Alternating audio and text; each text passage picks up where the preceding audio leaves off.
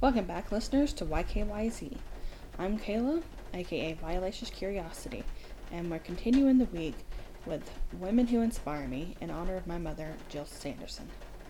Hillary Rodham Clinton. How do you even begin to speak of her? Whether you admire her or you hate her, you can't deny that her list of accomplishments are exceedingly long.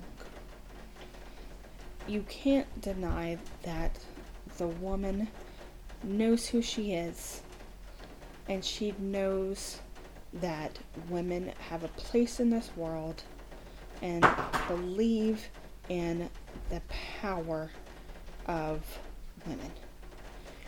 Throughout her schooling at Wellesley, at Yale, as First Lady of the state of Arkansas, First Lady of the United States, as a senator, as a Secretary of State, and as the first woman to be a candidate for a major party in the United States, she has championed the rights of women, of healthcare.